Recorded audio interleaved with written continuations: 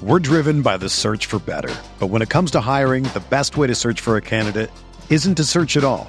Don't search, match with Indeed. Indeed is your matching and hiring platform with over 350 million global monthly visitors, according to Indeed data, and a matching engine that helps you find quality candidates fast. Ditch the busy work. Use Indeed for scheduling, screening, and messaging so you can connect with candidates faster. Leveraging over 140 million qualifications and preferences every day, Indeed's matching engine is constantly learning from your preferences, so the more you use Indeed, the better it gets. Join more than 3.5 million businesses worldwide that use Indeed to hire great talent fast. And listeners of this show will get a $75 sponsored job credit to get your jobs more visibility at Indeed.com/Blue Wire. Just go to Indeed.com/Blue Wire right now and support our show by saying that you heard about Indeed on this podcast. That's Indeed.com/Blue Wire. Terms and conditions apply. Need to hire? You need Indeed. Do you ever feel like you're always on? What do you do when you need a moment to chill? How do you like to hit the reset button to get ready for what's next? These days, everything is go, go, go. It's nothing but nonstop hustle all the time. Work, family, friends, a million pressing social issues, and an expectation to be on 24/7. Sometimes you just need a moment to turn off and hit the reset button. That's when you reach for an ice-cold Coors Light, the beer that's made to chill. Listen, there's a lot going on in Green Bay right now, and I feel like we could all use a moment to chill with a Coors Light. See, Coors Light is cold lagered, cold filtered, and cold packaged. It's literally made to chill. It's as crisp and refreshing as the Colorado Rockies. Perfect for a moment to unwind. Coors Light is what I choose when I need to unwind. So when you want to hit reset, reach for the beer that's made to chill. Get Coors Light in their all-new look delivered straight to your door with Drizzly or Instacart. Coors Brewing Company, Golden, Colorado, and as always, celebrate.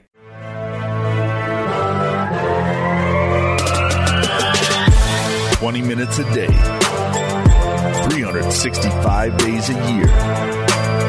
This is the Pack-A-Day Podcast.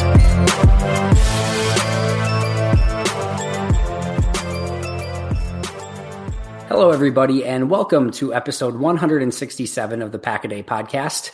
My name is Andy Herman, and we sort of have a pretty big show for you today. It has obviously been announced that the Green Bay Packers are going to be hiring Tennessee Titans offensive coordinator Matt LaFleur as their next NFL head coach. Obviously a very big deal. And to join me today in this kind of exciting announcement, this exciting news, is two of our Pack-A-Day podcast regulars. My name, of course, is Andy Herman. I'm a writer for Cheesehead TV. You can follow me on Twitter at Scotty Sports. And joining me is Zach Jacobson, another writer for Cheesehead TV, and of course, one of our Pack-A-Day podcast regulars, as well as Dusty Evely, another one of our Pack-A-Day podcast regulars, and a featured writer and podcaster on the Pack to the Future podcast as well. Gentlemen, we have a brand new head coach of the Green Bay Packers. How the heck are you doing? Zach, let me start with you. How are you feeling, buddy? Well, I can tell you one thing. It was not what I was expecting. I don't think it was really what a lot of people were expecting. I know Josh McDaniels was the one guy that it seemed like the Packers were really honing in on. There was that mutual interest on both sides. He turned down the interview with the Bengals. He had interest with the Browns, but they never took that interview. It seemed like the fit was there, and he was going to be back for a second interview whenever the Patriots were eliminated, whenever they finished that divisional round game. It seemed like he was going to be back head to Green Bay for that second interview. But it makes sense why the Packers wanted to kind of knock out their candidate early and kind of tackle him while he's there, because now they get to focus on assembling their staff. They get to get ready for the whole scouting process, get ready for the combine at the end of February. And he has that offensive pedigree working in Los Angeles under Mike Shanahan's tree with, and Kyle Shanahan in Atlanta, or not in Atlanta, but he worked with Matt Ryan in his 2016 MVP season with the Falcons. So, it kind of hit me in a different way that I was kind of more surprised than anything, but it was a pleasant surprise. Yeah, no, I totally agree with that. Dusty, how are you feeling, man? I'm feeling good, man.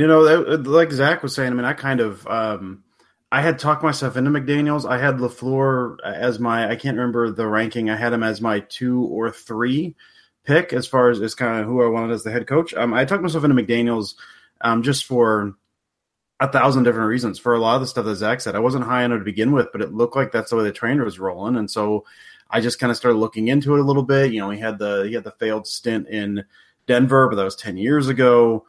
He had the Indy thing last year, and we still don't know all the details around that. There was just some question marks about him. The more and more I thought about him with that kind of failed stint and with the lessons he seemed to have learned from that, just in interviews and just kind of things he had been saying, it seemed like he had really grown quite a bit. And so I kind of talked myself into it. So LaFleur was a complete shock to me because I thought, I mean, it was funny, the shift, man. If you watch Twitter at all, it went from McDaniels is the guy. And then earlier today was he may not be the sure thing, but he's still the front runner. And then like 2 hours later was, okay, it looks like it's LaFleur. Like it was such a hard shift.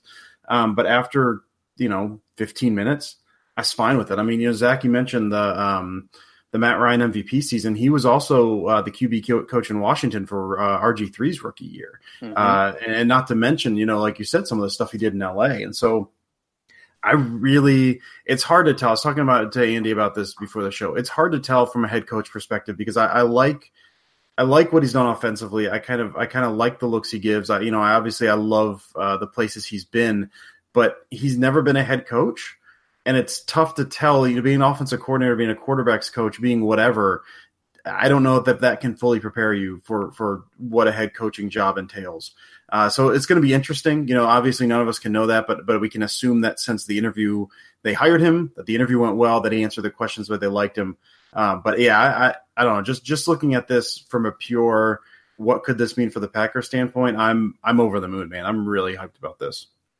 Yeah, it's an exciting time and it's an exciting moment, and we'll obviously have a lot to break down. I'm going to go over that full resume in just a moment. Before I do so, I do want to give another huge shout out to Michelle Bruton, who we had on yesterday, who kind of perfectly called this a day in advance. It was, perfect timing. We had a chance to talk to her about her article that she wrote about Matt LaFleur. If you haven't had a chance to check that out, make sure to do so on the Packers Wire. It's a fantastic article, and make sure to check out the podcast from yesterday as well. Again, perfect timing, and we'll obviously be covering him in great detail today, but if you're even hankering for more, definitely go back and listen to that episode as well. I also want to send my thank you and apologies to both Janelle Mackey and Matt Freilich. They were scheduled tonight to talk about Joe Philbin as a potential coaching candidate for the Green Bay Packers in our part 5 of our coaching series. It turns out we only made it through part 4 before they hired a candidate, obviously Matt LaFleur, and they now have one of our hidden episodes or unknown episodes that will forever go unpublished. I guess we've got, I think, 3 or 4 of those now. Zach, you have one of those out there as well. Maybe someday we'll release all of our, cave of podcasts that went unreleased due to random circumstances. But Janelle and Matt did a great job putting that whole podcast together. And unfortunately, it became outdated very quickly. So huge thank you to them. And make sure to check back with them in a couple of weeks when I'm sure there's going to be a ton of new things to talk about. But thank you and apologies to both Janelle and Matt. Before we break down the hire even further, I do want to break down that full resume for Matt LaFleur. Of course, he's 39 years old, and you guys went through some of this stuff already. He was a quarterback and wide receiver in college and had a couple stints in the Indoor Football League as a backup quarterback and as a wide receiver. In the Indoor Football League, he actually played for the Omaha Beef. I think this is probably the most important thing that's going to come out of this podcast today. Do you guys know what the mascot's name was for the Omaha Beef? I don't know, Beefy? Yeah, I'm going to kind of lean towards something beef related. It is Sirloin. That's good. That is fantastic. Wow. It is really, really good. And they have a all-male dance team, the only all-male dance team in indoor football, and appropriately named the Rump Roasters. So that is your Omaha Beef knowledge for the day that will forever go on in history with Matt LaFleur. But anyway, on to more important things. He started kind of his coaching career at Saginaw Valley State in 2003, where he was an offensive assistant. 2004 to 2005, he then became an offensive assistant at Central Michigan. 2006, a quarterback and receivers coach at Northern Michigan, then went on to be the offensive coordinator at Ashland, then the offensive quality and control coach for the Houston Texans under Gary Kubiak, and that was his first interaction with Kyle Shanahan as well. From 2010 to 2013, as you guys mentioned earlier, he became the quarterback's coach for the Washington Redskins, again working with Kyle Shanahan, this time under the head coaching job of Mike Shanahan. In 2014, he became the quarterback's coach at Notre Dame under Brian Kelly. Interestingly enough, DeShone Kizer was a freshman at the time. Mm-hmm. 2015 and 2016, he was the quarterback's coach in Atlanta, once again working with Kyle Shanahan under the head coaching job of Dan Quinn. 2017, he became the offensive coordinator for the LA Rams with Sean McVay. And then in 2018, he took the offensive coordinator position with the Titans under Mike Vrabel. The reason he made that lateral move, of course, was so that he could call the plays in Tennessee, where he was not calling the plays in LA the previous season. So some of his strengths, of course, and again, you guys mentioned a couple of these already. He was there in 2012 as the quarterbacks coach for both RG3 and Kirk Cousins in their rookie years. RG3 had a fantastic rookie season before, in my opinion, Mike Shanahan kind of ruined him before playing him injured in the postseason. And he also was there for the early years of Kirk Cousins' development. 2016, he was the quarterback coach for Matt Ryan's MVP and really his best season of his career, and of course their Super Bowl season. And then really in 2017, that breakout for Jared Goff, he was the quarterback's coach the offensive coordinator for that season. And, the year prior, Jared Goff had been basically considered a bust, and he and Sean McVay come along and really kind of turned Jared Goff and that offense around. 2018, he became the offensive coordinator again for the Titans, 7th in rushing yards this year. He increased Marcus Mariota's completion percentage by almost 7%, easily the highest of his career, and also basically increased his passer rating by 13 points from a season ago as well. Of course, being mentored by the likes of Gary Kubiak, Kyle Shanahan, Brian Kelly, Sean McVay, some great things on his resume there, but there's also some reason for concern. He was in his lone season as offensive coordinator this past year in Tennessee. He was tied for 22nd in offensive DVOA, which again is an advanced analytic. I'm not going to break down too much here. 25th in yards, 29th in passing yards, 27th in points, 16 passing touchdowns to 12 interceptions, 47 sacks against, which was a huge increase from Marcus Mariota's previous season. 21st in passer rating. And then I think some major questions, how much of his success was due to McVay and Shanahan versus, LaFleur himself. And then maybe was the Green Bay or whoever was going to hire LaFleur, were they maybe trying to search a little bit too hard for the next Sean McVay rather than just trying to find that next really good football coach? So I think those are some of the advantages that he has, some of the question marks that he has, but kind of going through all of that, going through the resume, going through some of those concerns with Tennessee. Dusty, I'll start with you. Where do you kind of come out on a couple of those things? And kind of looking at Tennessee's last year, I mean, those numbers, like you said, they don't look good. They don't look good. You also had kind of Mariota kind of injured. He had that nerve thing. He just didn't quite look right. And you also had Blaine Gabbert starting 3 games. He's throwing to Tajay Sharp, Corey Davis, Cameron Batson, and Taiwan Taylor. I don't know. Like, to me, it seemed like, and I'm kind of working through that offense right now, but there's just I kind of liked what he was running, but there's some missed throws. There's a lot of drop balls. There's a lot of high throws. Like, I get the concerns about kind of what that offense did last year, or how that offense looked under him. I get it. And if you want to look at the numbers, and again, I've not gone through the whole season, so maybe this gets worse for me after week 1. I don't know, but I don't know. It's hard. You look at those numbers, and honestly, I was kind of talking about this earlier with someone that it kind of reminds me a lot, and I guess it's just because you're drawing parallels, because why not? This is what we do. When McCarthy came in, he had, I think it was the last ranked offense with the Niners before he came over to the Packers, but he was running something that they liked. He was doing something good. They saw something in him, and that's what I'm choosing to believe with LaFleur. I think from what I've seen, I like his system. He seems like he's learned from a lot of really good people who know things.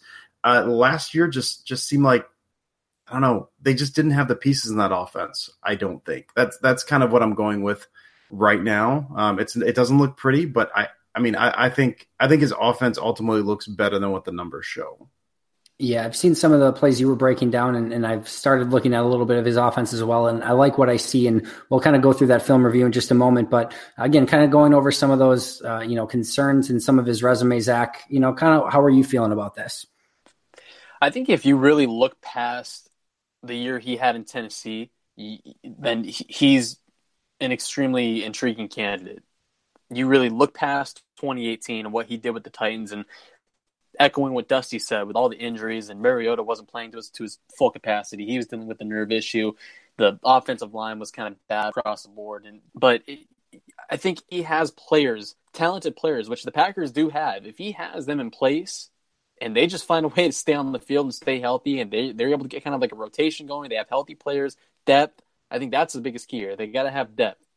Yeah, and I think you guys bring up a lot of great points, and I kind of haven't had a chance to give my gut reaction to this, and I really like this hire. This was somebody that I was excited about and thought about immediately when this position opened.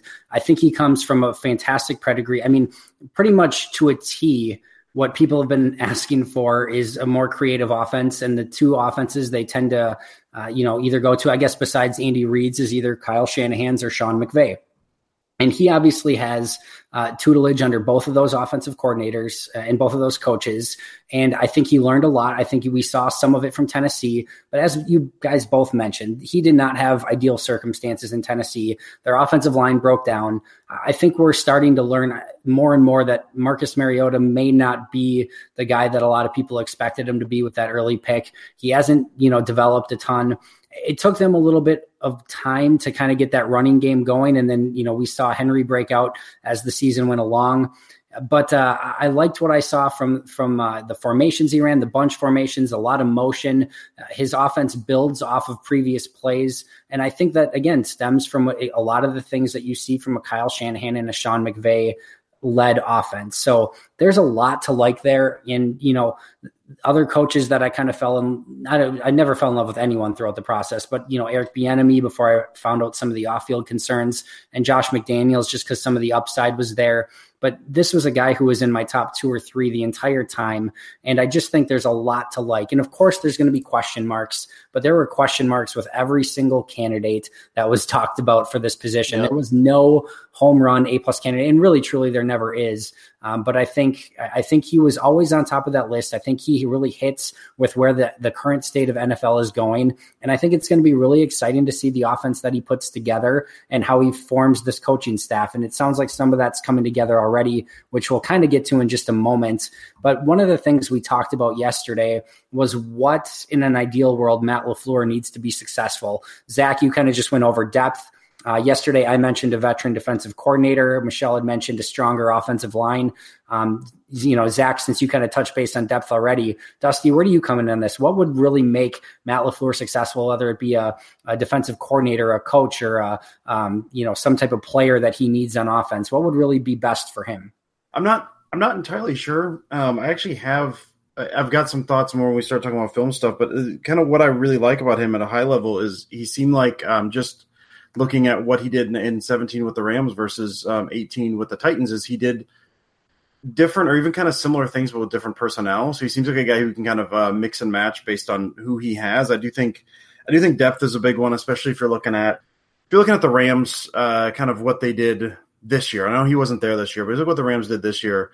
That they kind of not took a dive because they're still very good. But obviously when Kupp went out, that hurt their offense because they kind of need those high level guys. And I do think that he does need a couple very, very good guys at premier positions. But I mean, you could say that about most people. And there's not a whole lot of coordinators out there just making hay with just mush out there. So he needs depth. He needs a couple guys in high level positions, give him a wide receiver, give him a running back. But I do think the biggest thing, and that's where I think, Pettine is staying on. I can't remember if you touched on Andy. It looks like Pettine's sticking around. I really like that just because you do have a young offensive minded first time head coach. And then you've got a defensive head coach who has played the head coach role before. You're not saying, Pettine didn't do a great job as a head coach, but he seems like a guy who kind of learned a little bit, kind of knows what he did wrong, and has said since then he doesn't want to be a head coach really because of kind of what that entails. I feel like Pettine could really help guide LaFleur along a little bit, kind of avoid some of the pitfalls. Hey, this is kind of, this is what I didn't do. This is what you kind of need to do. You get kind of one of those older guys that has some of that just experience. I think is super, super helpful there. So a defensive coordinator, especially one like Pettine that's been there before, I think keeping him is a really smart move. So I don't know. I don't know if that answered the question, but I'm done with my rambling at the moment. No, that was perfect. And that was the thing that I brought up with Michelle yesterday as well, is that if there was one thing I think he could have really used as a veteran defensive coach / maybe even assistant head coach, and Mike Pettine certainly fills, that role. He's a former head coach in the league. He's got a lot of veteran leadership. This defense seemed to really react to him very, very well. I think he's going to be a great presence for Matt LaFleur. And I just think when you're bringing in a 39-year-old coach who does not have any head coaching experience at any level, having that type of leader in your locker room who has that experience, I think is going to be, endlessly important. So I think that's a huge, huge thing. And I think that's going to be a successful move. Besides depth, Zach, anything else that you think would really make the LaFleur regime successful? I think just having Aaron Jones out there. I think you actually alluded to it on Twitter. Kind of really echoed my thoughts as well, because, we saw what he did in Tennessee with the run game and Derrick Henry, what he was able to do and how he utilized his running backs. So if Aaron Jones is out there and he's healthy and LaFleur can kind of incorporate him into what he's trying to do, and that's going to be something fun to watch. That's for sure. That would be my alternative option, but I'm still stuck on the depth. If he just has a good rotation of players, then that's going to be huge. Yeah, and I think you're spot on there because, and as Dusty mentioned as well, he's going to use a ton of different formations. They're going to rotate people in and out. They want to be able to confuse opposing defenses and opposing defensive coordinators. And the more depth and the more weapons that he can have, the more looks he can give, the better he's going to be. So I think that would put him in a huge situation to be successful and really do some of the things that he does best as well. I think it was a huge injury that Delanie Walker was out earlier in the year for them, because I think that would have been a huge weapon for him. And I think that offense really changed when he went down. So the more depth they can have, the better they're going to be unequivocally. Dusty, you started kind of watching the tape a little bit and obviously going through that first game and some of the things that he was doing. What were some of the things that stood out to you, and what do you think some of those things are that he'll bring to Green Bay? Yeah, and actually, I kind of want to go back real quick just to 2017, because I did do last offseason. I kind of started to look at the Rams, which works out perfectly for this. So I looked at the Rams 2017 offense and what they did there, and kind of went through every single game and looked at passing concepts, and that's all awesome, and you can find that on Twitter if you so desire. But one of the things I really liked is just kind of looking at this first game. I see a lot of similar concepts from what he ran in LA, but it's with different personnel. That's why that's one of the things I kind of mentioned earlier that got me really excited about this, is like you're seeing where in LA he was running a lot of kind of three wide, obviously with Gurley and maybe one tight end. He's doing the same thing with like three tight end sets. And so to me, that kind of shows like he's got these concepts, and they're tweaked a little bit, but he's got these concepts that he knows can work. No matter who the personnel is. So it's not one of those, I know one of the things I'd heard about McDaniels was he basically wants to fit guys into his system, which was my complaint about Capers for years and years and years and years was, if you've got a system that's inflexible and you need these certain guys to do it, that's not a great system. And that's kind of what I heard about McDaniels. LaFleur seems like he can kind of tweak some of the stuff that works, but he can run it with different personnel, which is super exciting. So that was just the difference between 2017 and 2018. I thought was super, super interesting. So yeah, just kind of going through this first game of the 2018 season against the Dolphins, which, if I'm not mistaken, was the one that was delayed by like 6 hours because of lightning, and the Packers game started. You couldn't watch the Packers game in the beginning because of the start of it, and just a dumb game, dumb game. But it's really interesting watching it. Like what he did. I know a couple of things that really jumped out at me was a ton of motion, just an ungodly amount of motion, which is great. And I know that Rodgers is not necessarily the biggest fan of motion, and so we'll see if that kind of holds, or if LaFleur says, no, we're doing this. That kind of can show you maybe what the defense is looking to do a little earlier if you do motion. But I know it's a ton of motion, a ton of stuff with the running backs and tight ends, a lot of kind of crisscross routes you mentioned earlier, Andy, where he kind of builds off stuff. He does a lot of that. He does a lot of run one thing to set up another thing. He does a lot of one of the things I love about the Rams offense is wheel routes. Man, do I love me some wheel routes. And guess what? LaFleur also loves wheel routes. I saw a lot of like kind of double post, double slant wheels, which was incredible. A lot of stuff that kind of had rub routes. He had one, I think that maybe the first one I posted tonight that I just absolutely adored was a bunch route. And you kind of had a curl at the sticks on third down, and then a guy kind of sneak out behind him. And so you're looking to pull those defenders up. There's a whole lot of, one of the things, and I think it changed a little this year, obviously in Green Bay. I think not enough, but I just didn't think there's a whole lot of thought put into Not necessarily the offensive concepts, but how they work together, or where the personnel was, or down and distance, or any of that stuff. That was kind of one of my main problems, not necessarily what they're running, but kind of how and when they're running it. With LaFleur, over the past 2 years, I've seen a ton of thought just put into each play, and how people react to that play, what that play means in terms of down and distance, what that means in terms of who you have in there. There's a whole lot of misdirection. There's a whole lot of varied looks, kind of running the same stuff. There's a whole lot of show them one thing and then also kind of tweak that a little later and run something else for something down the line. I'm trying not to get too excited, but watching a full year in 2017 and then just one game in 2018, it's hard for me not to get excited about this. Just seeing what he's doing, seeing how he's doing it, seeing how he's adapting it to his personnel, and then you transfer that over to the Packers, and obviously, as Zach mentioned, you got Aaron Jones. He's going to use Aaron Jones. I feel like a lone Jimmy Graham defender. He's going to use Jimmy Graham, I feel like, well. He's going to use those tight ends. We might get to see, Andy, hold your breath, a little Tanyan out there mixing it up, doing some stuff. I feel like with the personnel that the Packers have, I feel like he's going to be able to use that in a way that we've been begging to see that used for the past few years, that we just haven't seen it. I realize I've gone on for a while, and I'm sure you've got thoughts as well, Andy, but I mean, good God, it's hard not to watch just what I've seen so far and that 2017 Rams season and not get hyped about this guy and what he's doing and how he's doing it and who he's doing it with. It's very exciting. Yep, I agree. And Dusty, I'm going to be fully transparent here. I think you're going to be able to speak to this better than I will. But my thought on Mike McCarthy's offense and how it was built was that he had a specific plan on how he wanted to attack things. And while there were adjustments here and there, for the most part, he stuck to his plan, and he believed that it was going to work and that he was going to force other teams to beat him in his plan. And I think that for the most part, and again, in today's day and age, in today's NFL, doesn't really work as well anymore. And I think you have to have innovative coaches who give defenses and defensive coordinators things that they have to constantly think about.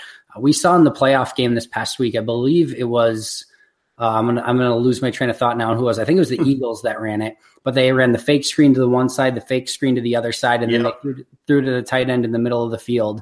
And it was an awesome play. It was Dallas Goedert, and it was Goddard or Ertz, one of the two. And Goddard, Goddard, and he broke 3 tackles, and ultimately the play call didn't really work a ton because the linebacker and the defensive backs were right there, but he broke 3 tackles. But it was just things like that because the defense had to think about 3 different things on that play before they actually, could react to things. Well, my issue with kind of sorry to cut you off, Andy. My issue with kind of what the Packers have done with that is they've shown that stuff. They've shown that specific play. The problem is that they don't do enough legwork. They did not do this past year enough legwork to properly set that up. If you've not shown enough of the fake screen to one side, fake screen to the other side, there's nothing to make them respect that. There's nothing to make teams kind of think, oh, they're doing this. Like you've almost got with the Packers, you had payoff plays with none of the lead up, which is super frustrating. Yeah, and I think that's the real joy and the real pleasure of watching the Sean McVay and the Kyle Shanahan and hopefully the Matt LaFleur offenses as well, is you do get some of those window dressings. What is a power run now might be a screen to the other side later, or what's a fake reverse now might be a reverse later. It's one thing that sets up to another, and defenses constantly have to think. And I think that's the way of the future. I think that's the way it's the way of the present, I should say, and the way things that need to be done. And hopefully that's the way that things will be done now in Green Bay. And it will give Green Bay that advantage that a lot of these other teams have had over the course of the last couple seasons. Absolutely. Zach, one of the things I wanted to ask you about a little bit is kind of how you felt about this process as a whole. So they interviewed 10 different candidates, and they really just immediately made their decision and went with their gut and went with their guy. How did you feel, Green Bay went about this process? They were really, besides Cleveland, they had the longest amount of time really to think about this. And really, I guess Cleveland was in the playoff race, I think, up until week 16. So, I mean, it's not like they were super focused on it at the time. But Green Bay had time to kind of think this through a little bit. But they interviewed their 10 guys, and then they immediately went with their decision. How did you feel this process went? I'm actually glad you asked me that, because I did want to address that a little bit. I feel like the entire process as a whole, I think they did their due diligence. I mean, they tackled Dan Campbell. They didn't interview Mike Munchak, but they got to Brian Flores, Josh McDaniels, Matt LaFleur, Pete Carmichael, Adam Gase, Todd Monken, they did their work here. And that's not even accounting for Jim Caldwell and Chuck Pagano, which I'm assuming was to satisfy the Rooney Rule, obviously, since those were the two guys they knocked out at the very beginning. But they did their work, and I was really satisfied with the pool of candidates that they pulled away from. My only surprise was I was surprised by how early they picked their guy, that they landed on the floor and said, that's the guy we want. That's the guy we want coaching our football team for the foreseeable future. That's the guy we're gonna bank our legacy, our meaning Mark Murphy, Brian Gutekunst. That's gonna be the guy that we hinge our franchise on. That was the one thing that kind of surprised me, but we know Mike Pettine's safe, which is obviously really a really good sign because, there's no continuity. There's no form of cohesion having 3 different coordinators in 3 years. They brought aboard a guy who is going to keep Pettine. And I think that was a big positive with the 4 and a big reason why they stuck with him. And, at the end of the day, I guess it doesn't really matter how long they take, but kind of if they feel like this is their guy. If they're 100% confident that the 4 is their guy and this is the guy they want leading their team, then you can't deny their trust. You can't. It's instinct, I should say. But I also I was told by a source inside the Packers organization, apparently it's close to the organization, that McDaniels was the guy that's the clear-cut leading candidate, all that, and that ended up not being true. So words are fluid. All that nonsense, and I do want to apologize to anybody that's listening right now for any misled information. If I misled you, anything along those lines, but it's tough, man. He probably opted to stay in New England, or the Packers turned him away after LaFleur's interview. We'll probably never know, but yeah, I just wanted to get that kind of apology out in the open. No, man, you're all good. I think, obviously, anytime you're counting on a source, it's a source, and you can only go by what they're saying. So I don't think anyone's going to hold that against you. But I agree with you, and I think you brought up a great point that this is a massive, massive decision for Brian Gutekunst and for Mark Murphy, and it should be held in that regard. And I personally love the way that they attack this. And to me, they went outside the box with a lot of these candidates, both with some retreads and also with some names like a Todd Monken that, weren't, right at the immediate forefront to begin with. And I think they really went out of their way to make sure that they didn't really leave any stone unturned. There's a couple names out there that maybe I would have liked them to bring in, but nothing egregious. And I think that as soon as they found their guy, they went out and they attacked it. And they know that there's 8 head coach openings out there, and they know that anything can happen at any given time. And when they found their guy, and they didn't wait to, let's bring him back for a second interview, or let's hold off a little bit. Maybe we should bring in these 4 or 5 other candidates we didn't bring in the first time.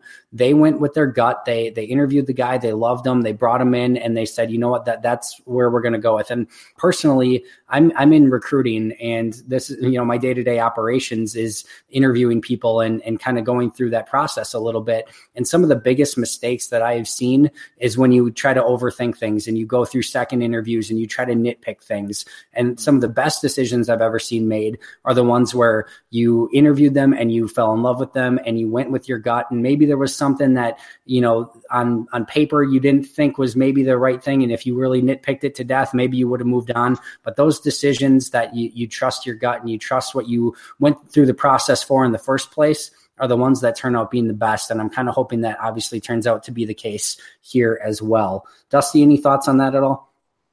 No, you guys covered it. I kept waiting for second interviews coming up, but if they knew who they wanted, like you said, they pounced, they went for it. 0 issues. I don't really know how most of that process works, but like you said, they brought in a ton of guys, just a ton of guys they brought in, and they liked that. They liked who they liked, and you got to respect that. So yeah, nothing more to add. Perfect. It's kind of like shopping for a new car. You feel around, and then once you sit behind the wheel of the one car, the 01 Chevy Prism. I'm I know. Yeah. Yeah, you know it's the one. Some of them you kind of have reservations about, second thoughts. But the Packers with Matt LaFleur, that's their brand new car. They felt good about him. Mm-hmm. Love it. Absolutely love it. So kind of some comments from around the web that I kind of wanted to read to you guys. The first one that really stood out to me, and I really like this a lot, was from Dan Orlovsky. He said, "Congrats to LaFleur. I've known the dude for 10 plus years now, played for him twice. I love the hiring. Dude's very bright, very creative, knows how to attack defenses, has had great teaching, and the biggest thing, he's going to coach the heck out of 12 and challenge him daily." So I really like that quote quite a bit. And I think that, to me, that was the number one thing I wanted going into this, is somebody who was going to be able to challenge Aaron Rodgers, bring new creative ideas to the table, and really kind of play that mental game of chess with him as well. And from all reports, that's something that LaFleur, knows his stuff on offense. He's a former quarterback. So I think him and Rodgers have the opportunity to build off of that and hopefully build a really strong relationship there. Trent Dilfer said LaFleur is great, learned from Shanahan's at creating free releases for wide receivers and tight ends. Space in secondary and explosive opportunities on play action by marrying the run game, wide receiver splits, shifts, motions, and backfield action. Also, the O-line will be more physical. So, Dusty, a lot of the things that you hit on earlier, Trent Dilfer kind of echoing in his tweet. And then, Zach, I only wanted to bring this up because I know you're such a massive, massive fan of Andy Benoit. He said Packers have been criticized for an unimaginative offensive scheme. Now they've hired one of the NFL's highest regarded young offensive designers. So that was. I'm out now, Andy. After that, I'm out. Yeah, I'm not a fan of the hire anymore. It is kind of a kiss of death a little bit. I do realize that, but. Not a good sign, no. It's actually the biggest question mark of his entire resume. I'm hoping that they asked him about that. We noticed that Andy Benoit is a big fan of yours. Can you explain that to us? Anywho, apologies to Andy Benoit, maybe. So kind of just continuing on a little bit, we touched base on the defensive coordinator. It also sounded like they are going to be keeping some of the defensive staff as well. Of course, some of this is just kind of coming through, and we don't have the full breakdown yet. And I mean, for goodness sakes, we don't even have an official announcement from the Packers that Matt LaFleur is the head coach. This is going to be a really funny podcast if something changes. But of course, it's all throughout, Packers Nation, all the blogs, all the Adam Schefters and Ian Rappaports of the world, that he's going to be the head coach. And by all accounts, Mike Pettine is going to be that defensive coordinator. Some of the main names on that defensive staff: Joe Witt Jr., of course, is their pass game coordinator; Jerry Montgomery, the defensive line coach; Jason Simmons, the secondary coach; Patrick Graham, the run game coordinator and linebackers coach. We talked about Pettine a little bit already, but do you think this is the right move to not only bring back Pettine, but bring back the majority of the defensive staff? I'll let either of you start. It's just from my perspective, I think it's tough to tell for me. Like you said, it's so early.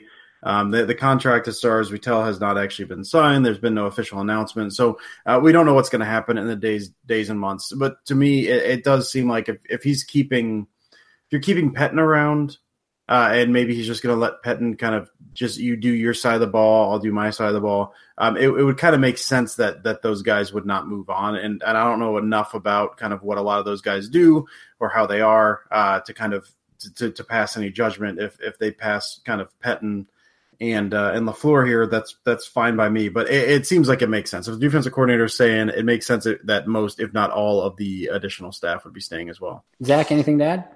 Yeah, I'm a fan of keeping Pettine. Like I mentioned earlier, you have that continuity. You don't want to have three different coordinators in 3 seasons, just because that wigs the young players out. And it is a young defense. You got a lot of young up and coming players there who are coming off their rookie seasons, and you're going to have even more come the spring and moving into the summer. So having Pettine there, obviously that's a big plus. But I personally, I would kind of scrap the rest of kind of those assistants. But obviously, I'm not the one to make a call on another guy's job or anything like that. But I feel like a fresh start with Pettine and LaFleur and some of those other guys, kind of rebuilding some of that staff from the ground up, I think that could be beneficial, because I just think a complete new look is needed. Some of those guys have been there for a good while now, and the Packers defense hasn't been a strength by any means. Even with Pettine last season, yeah, they had their flashes. They had their stints of potential last season, but they struggled at times. And obviously, they have a couple rookies playing corner. They had zero safety presence for a large part of the season. I would argue that changed when Tramon Williams stepped in, but that's another story. Yeah, I just think a fresh look from the ground up could could be good here. Hiring some new faces. Yeah, I agree with, honestly, both of you, and it wouldn't really shock me or offend me if they went in either direction. I really like them holding on to Joe Witt Jr., and I think he's a very smart coach, and if they can hold on to him, I do like that quite a bit. But, if they want to go in a different direction and, maybe they keep Pettine, but LaFleur has some of the say and some different assistants that he wants in, I think that could work. If he's going to give Pettine control of the defense, I'd probably like at that point to have Pettine have Stan, who his assistants are. But I think those two can work together on that. But either one is honestly fine. I liked what the defense put together. I thought when they had really their full set of players, which was very, very few and far between. But when they actually had Daniels and Clark and Jair Alexander and King and some of those guys actually playing together, I thought the defense looked good. I thought he was creative. By the end of the season, when all of those guys were out, it was just a shell of itself, and Kyler Fackrell was the best defender on the team.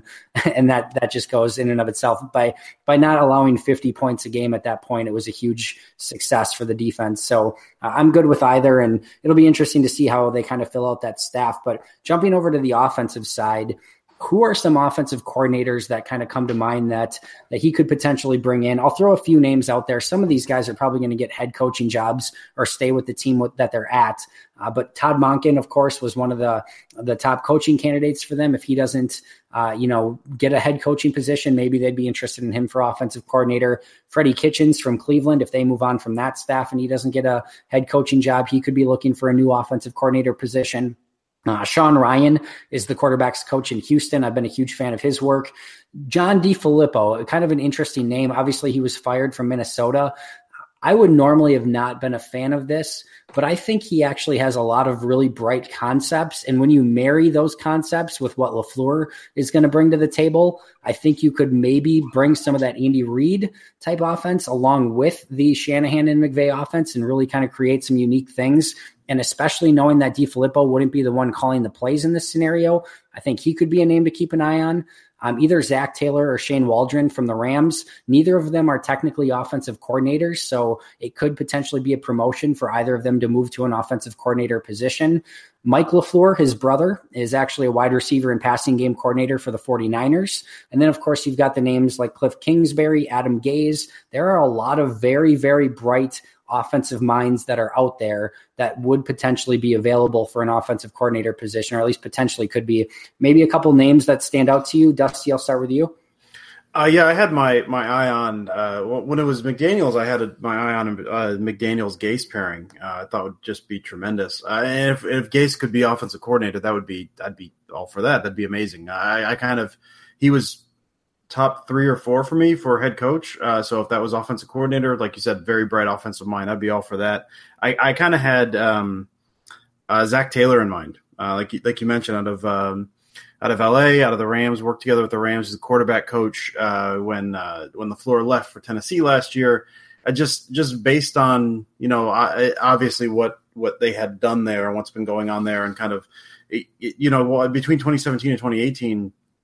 I liked what I saw at Goff in 2017. You mentioned, Andy, big step up from 2016. He went from a bust to, hey, this guy looks like he can play a little bit. I wasn't super high on him. He seemed like he was, pretty good arm, a good release, but couldn't really do much if the first couple reads weren't there. Like he kind of, if the timing was gone, he was kind of lost a little bit. So it's kind of more of a system than him. I thought he took a big step up this year as well. And part of that's natural progression, but it also shows, I think, that Taylor is doing something right out there as well. So I'd be fine with Taylor. DeFilippo I'd kind of soured on as a head coach candidate just because he was out in Minnesota, basically because he wouldn't run the ball. And there's 1,000 different reasons why I believe that's wrong, but that was one of the things with McCarthy was that they had Aaron Jones back there and you're not running as much as you probably should. And so that scared me a little bit. But as you mentioned, Andy, and I didn't think about it until you just mentioned it, kind of marrying those together, kind of marrying what LaFleur has done with his running backs and DeFilippo, I think that could be really good. So if we're going, I'll throw Kingsbury out there as well because I don't know why not, but I would go in order. I think Gase, Taylor, DeFilippo, Kingsbury would be the top 4 for me. All right, Zach? I'm definitely leaning in the direction of Freddie Kitchens just because I think what he did in Cleveland last year as the offensive coordinator. And I mean, he was the running backs coach and the associate head coach as well. So he was handling multiple duties. What he was able to do with that offense with Baker Mayfield, a rookie quarterback, is pretty damn impressive. So I think that was it was impressive. He has a good resume behind him, and also Dusty's candidate, Zach Taylor, or one of his candidates, I should say. But yeah, I love what he was able to do in Los Angeles as a quarterback's coach, as the wide receivers coach. He is one of the minds behind that offense last 2 years and what they've been able to do. He's been one of the driving forces behind it. So really, if you could pick anybody from Sean McVay's tree, like the Packers have already done by hiring LaFleur, you know, if they can get anybody from that staff and kind of implement them as an offensive coordinator, then that alone in itself would be helpful. There's a lot of really great choices. I like the directions that you guys are thinking about. And I think that's one of the most exciting things is that there are so many great names out there, and he could go in a lot of different directions and marry some of those great concepts. And it's just so nice knowing that we've got this great offensive mind, you know, leading the team already. And anyone that he could kind of get in there to even help out a little bit more is only going to be a bonus at this point. And I really like the marriage of Pettine and LaFleur already. So this has the opportunity to even, you know, kind of add icing to the cake a little bit. I think one of the main remaining questions that we have yet to talk about, and I think it's one of the most important ones, is how is this relationship going to work with Aaron Rodgers? So you've got Matt LaFleur, a few years older than Aaron Rodgers. Whether it's appropriate or not, and whether it's correct or not, we've now got a lot of questions of how Aaron Rodgers kind of handled those last couple of years of the Mike McCarthy relationship. Was he kind of going rogue and calling plays on his own? And I think this is going to be a major question on how these two work together. And from all reports, Matt LaFleur has been a guy who's been a little bit of a quarterback whisperer. He's worked great with Matt Ryan. Kirk Cousins has had great things to say. So everywhere he's gone, the quarterback's really been successful, and it seems to have worked out well. But how do you think this relationship is kind of going to work? And Zach, I'll start with you. We saw how he was handling his relationship with McCarthy. You know, he would take the subtle jabs at him in his press conferences. There was the constant reporting about their split, you know, and how they're battling each other, which is natural. You've been with this guy for 13 seasons now. You know, the arguing, the combativeness, it's natural. The thing is, though, when we saw McCarthy fired on December 2nd after that loss to the Cardinals, and Joe Philbin come in as the interim coach, the Packers played the Falcons the following week, and Aaron Rodgers looked like he was enjoying himself. Like he was enjoying being out there on the field. And the same thing later against the Jets in New York. He looked like he was genuinely enjoying being out there on the field playing this game. And I think that was just a big takeaway from that game. I mean, you had the overtime victory, the last second touchdown to Devontae Adams. That was great, but the biggest takeaway for me was just how much fun he looked like he was having. Like he was genuinely enjoying himself, and we hadn't seen that all season from him. He genuinely looked like he was having fun. So that was just with Joe Philbin too. So with a new guy, a new coach, I think the biggest thing is just that LaFleur is going to be able to challenge Rodgers. He's going to challenge his mind. He's going to kind of really work him. He's going to make him he's going to coach him. He's going to do what McCarthy hasn't really been able to do the last few seasons. And like Rodgers has said multiple times, he wants to be coached. He desires to be coached. And I think LaFleur is going to be able to do that. So that's the biggest thing here. Just expecting them to mesh and hoping that they mesh. Because if they don't, then this hire is gone to the crapper. Dusty, what about you, bud? Let me start off. I'm going to jump on a little soapbox for a second. This is about nothing that Zach said. Just to get that out of the way early. That and maybe it's just Twitter, man, which can be a lovely place or just an absolute cesspool. But the amount of people who have turned on Rodgers completely this year is preposterous. There's a lot of people. He can't be coached. He's a coach killer. He can't do it. He was with McCarthy for 13 years. He's not a coach killer. It seemed like one of those things that the relationship ran its course. I mean, it's been repeated ad nauseum, the Bill Walsh thing where, no one should be at any place for longer than 10 years, which there are exceptions to that. Obviously. I don't believe McCarthy was one of them. I think part of it is Rodgers needs a new voice. But I just want to say, if you've turned on Rodgers and have said, they need to get rid of this guy, his attitude, blah, blah, blah, just knock it off, man. Like, give it more than 1 year before you start throwing your Hall of Fame quarterback who has given you a ton of amazing years and moments under the bus. Let's calm down. Let's everyone just calm down. So to follow up on that, I mean, like Zach said, I mean, he's got someone that's in there that's going to challenge him. It's going to challenge his mind. That's going to kind of allow him to kind of see things differently, to kind of maybe get in his face a little bit when he needs to. Maybe just say, hey, listen, just say, look at these numbers that the Rams did when I was there. Just look at the offenses I've done. Look at the random different things I have done with different personnel groupings in different spots, and just give it a chance. Just give it a chance. He's going to be presented with new concepts. It's a new voice. I think that alone is we're going to see a renewed Aaron Rodgers next year. And I think this is something I just kind of was thinking about. There's the Gunslinger book that Perlman wrote a couple years ago about Favre, and one of the things in there I know was kind of deterioration of Favre's relationship with guys in the locker room, and just in that he had gotten older. He'd kind of aged out a little bit. Not aged out, but you didn't have a lot of guys he could kind of relate to. And I think we're seeing that with Rodgers now. He's in his mid-30s. He's in there with the guys that are a bunch of, especially with a system that had been drafted and developed. You got a bunch of guys in their kind of early to mid-20s. I am 38, and when I have to talk to people who are like in their like 23, I have no idea. I have zero idea how to relate to those people. So I get it.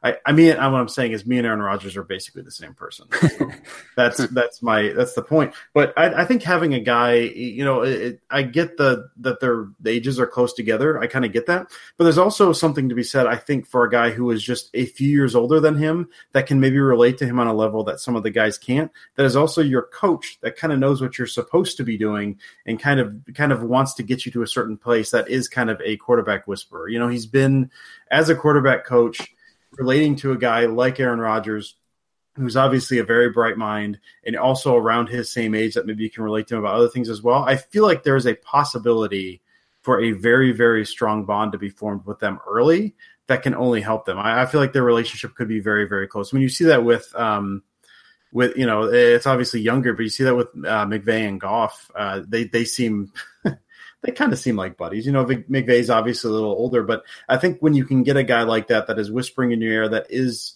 your coach, but is also your offensive coordinator, but hey, I can bounce ideas off this guy, and it's not going to like erupt into a fight, or he's not going to say this is my way or do that. I think there's something to be said for that. So, I mean, I think all those factors combined, it just, the more I think about it, the more I'm excited, and the more I think that kind of a younger guy is kind of the way to go. That I'm again, we don't know how he's going to be as a head coach, but all the signs point to this being really, really fun with Rodgers and LaFleur. I think they're going to get on. I think we're going to see a renewed Rodgers next year. I think it's going to be a lot of fun.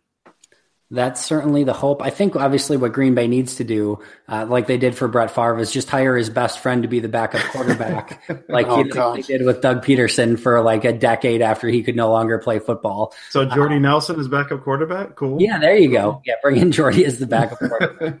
Number 4, Nelson or Matt Flynn, they need to bring back a friend for Aaron Rodgers so he has somebody he can relate to. But anyway, no, I agree with you 100%, Dusty. I think that's certainly the hope, is that they have somebody that they can relate to Aaron Rodgers. As I mentioned earlier, he played the quarterback position, even if it obviously wasn't at the NFL level. I think they're going to hopefully be able to relate, and I think he is going to be able to challenge Aaron Rodgers with a ton of different concepts and things that he hasn't done before. And I think Aaron Rodgers is honestly kind of going to like that. And if he doesn't buy in, then it's going to be a problem, and we're probably going to see it take, unfortunately, a turn for the worse. But I agree with you, Dusty. I think we need to see it play out before we start labeling anyone a coach killer or an insubordinate or anything like that.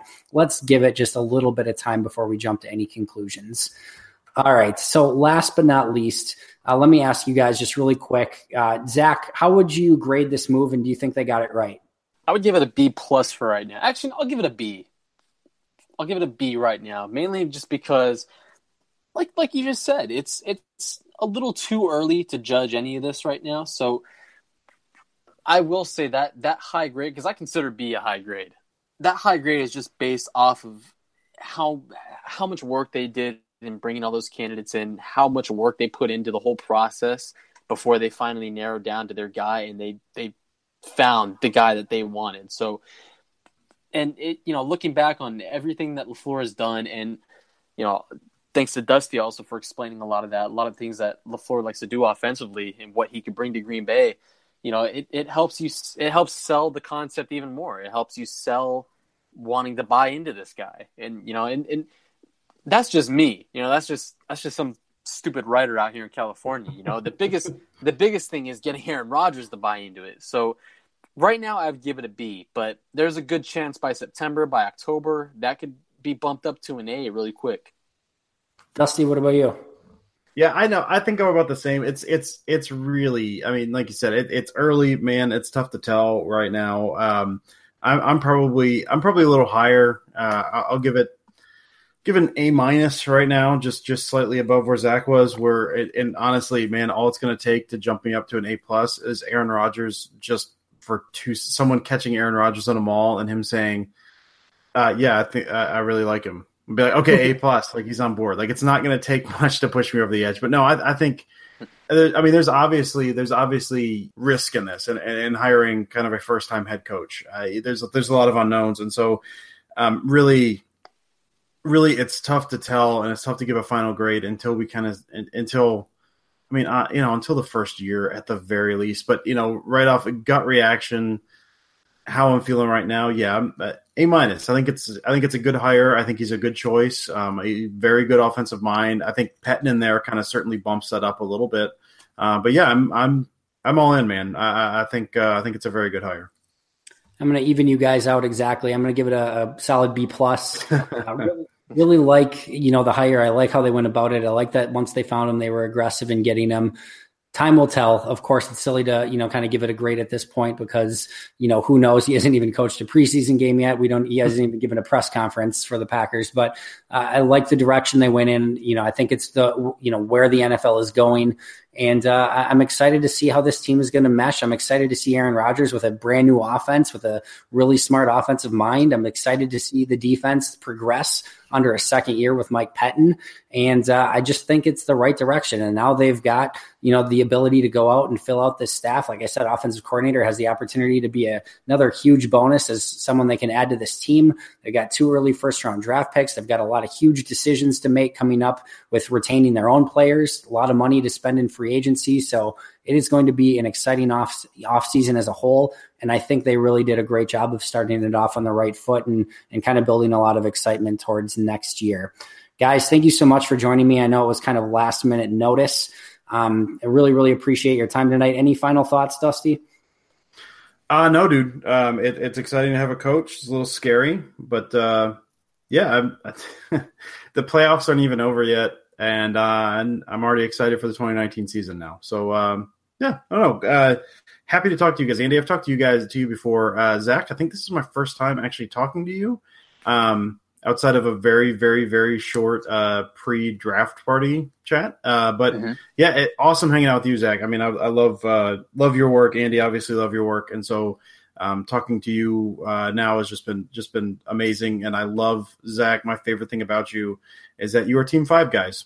So just always awesome talking to you guys. You guys, I really look up to you guys. You guys do amazing work. It's been awesome to be here. So yeah, that's all I got. Appreciate that, Dusty. Well, we could both easily say the same thing about you, man. Thank you. Absolutely. Zach, any final thoughts on your end? Really, just it's going to be a really exciting offseason. You know, and like Dusty said, it's going to be kind of scary too because, you know, we haven't experienced this in I should say 12 years, 13 years. So it's going to be really interesting. It's going to be really fun. I'm kind of more so looking forward to the whole draft process, and then you got free agency. It's going to be exciting. And as for the both of you and Andy, you know, I've followed you for the longest time, and we followed each other for the longest time, and I've watched you kind of rise through the ranks to what you are now, and you're only just going to get better at what you do, man. And I'm extremely proud of you, and I'm just happy to be along for the ride. And Dusty, you're gonna catch on somewhere big someday, you know, man. I can tell you that for sure. Just the grind you put in, it doesn't go unnoticed, okay, by anybody. I can tell you that right now, and I promise. All right. Well, thank you, Zach. Appreciate that, brother. Yeah, no, both of you guys, man. I really enjoyed this, and I'll look forward to next time. You know, hopefully we can do this again sometime soon. Appreciate it, guys. And just for the record, I think you're both the worst. Wow. I'm tired of this. This is a mistake. No, you guys are fantastic. Thanks so much for joining me. This has been absolutely fun. Huge day for the Packers franchise. For those of you who have not had a chance yet, make sure to go back and listen to yesterday's podcast again. Michelle Bruton did an amazing job. You're going to want to definitely check that out.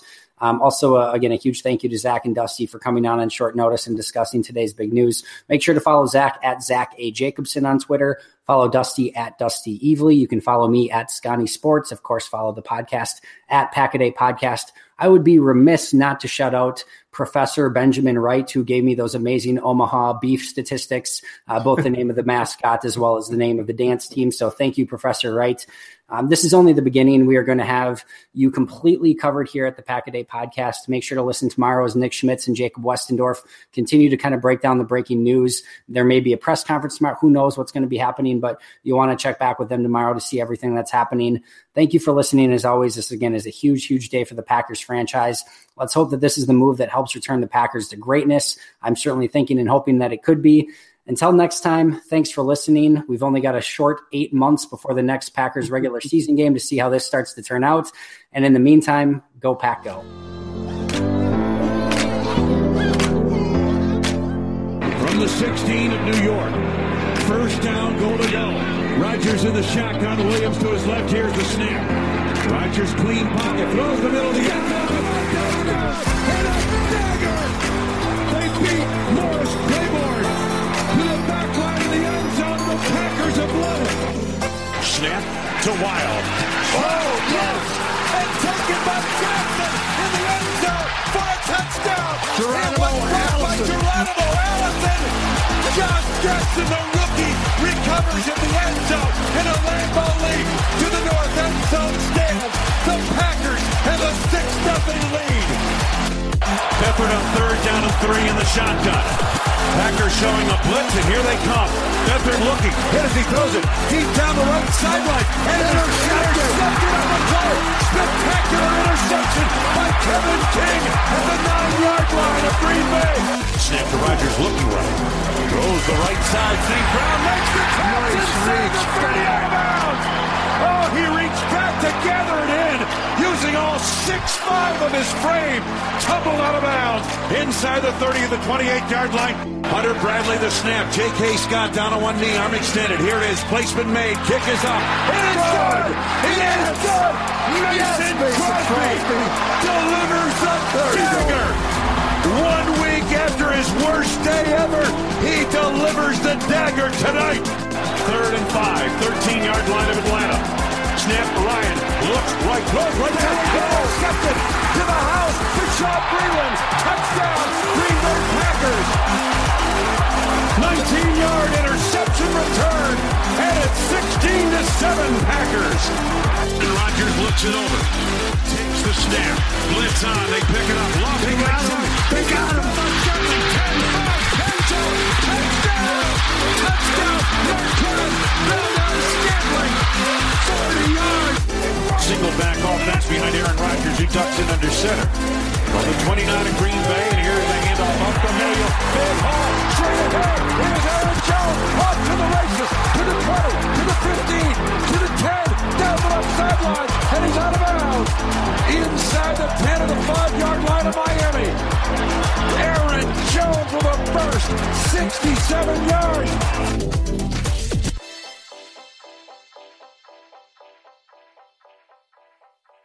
Everyone is talking about magnesium. It's all you hear about. But why? What do we know about magnesium?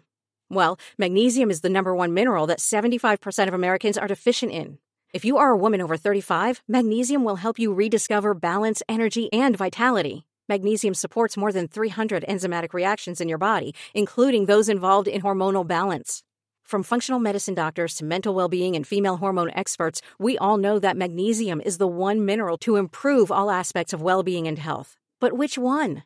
Magnesium Breakthrough from Bioptimizers, the trusted choice recommended by leading experts with 7 best-absorbed forms of magnesium to ensure your body receives the support it needs for overall well-being. Go to bioptimizers.com/balance today and use code BALANCE10 for 10% off. Support your journey to wellness at BIOPTIMIZERS.com/balance.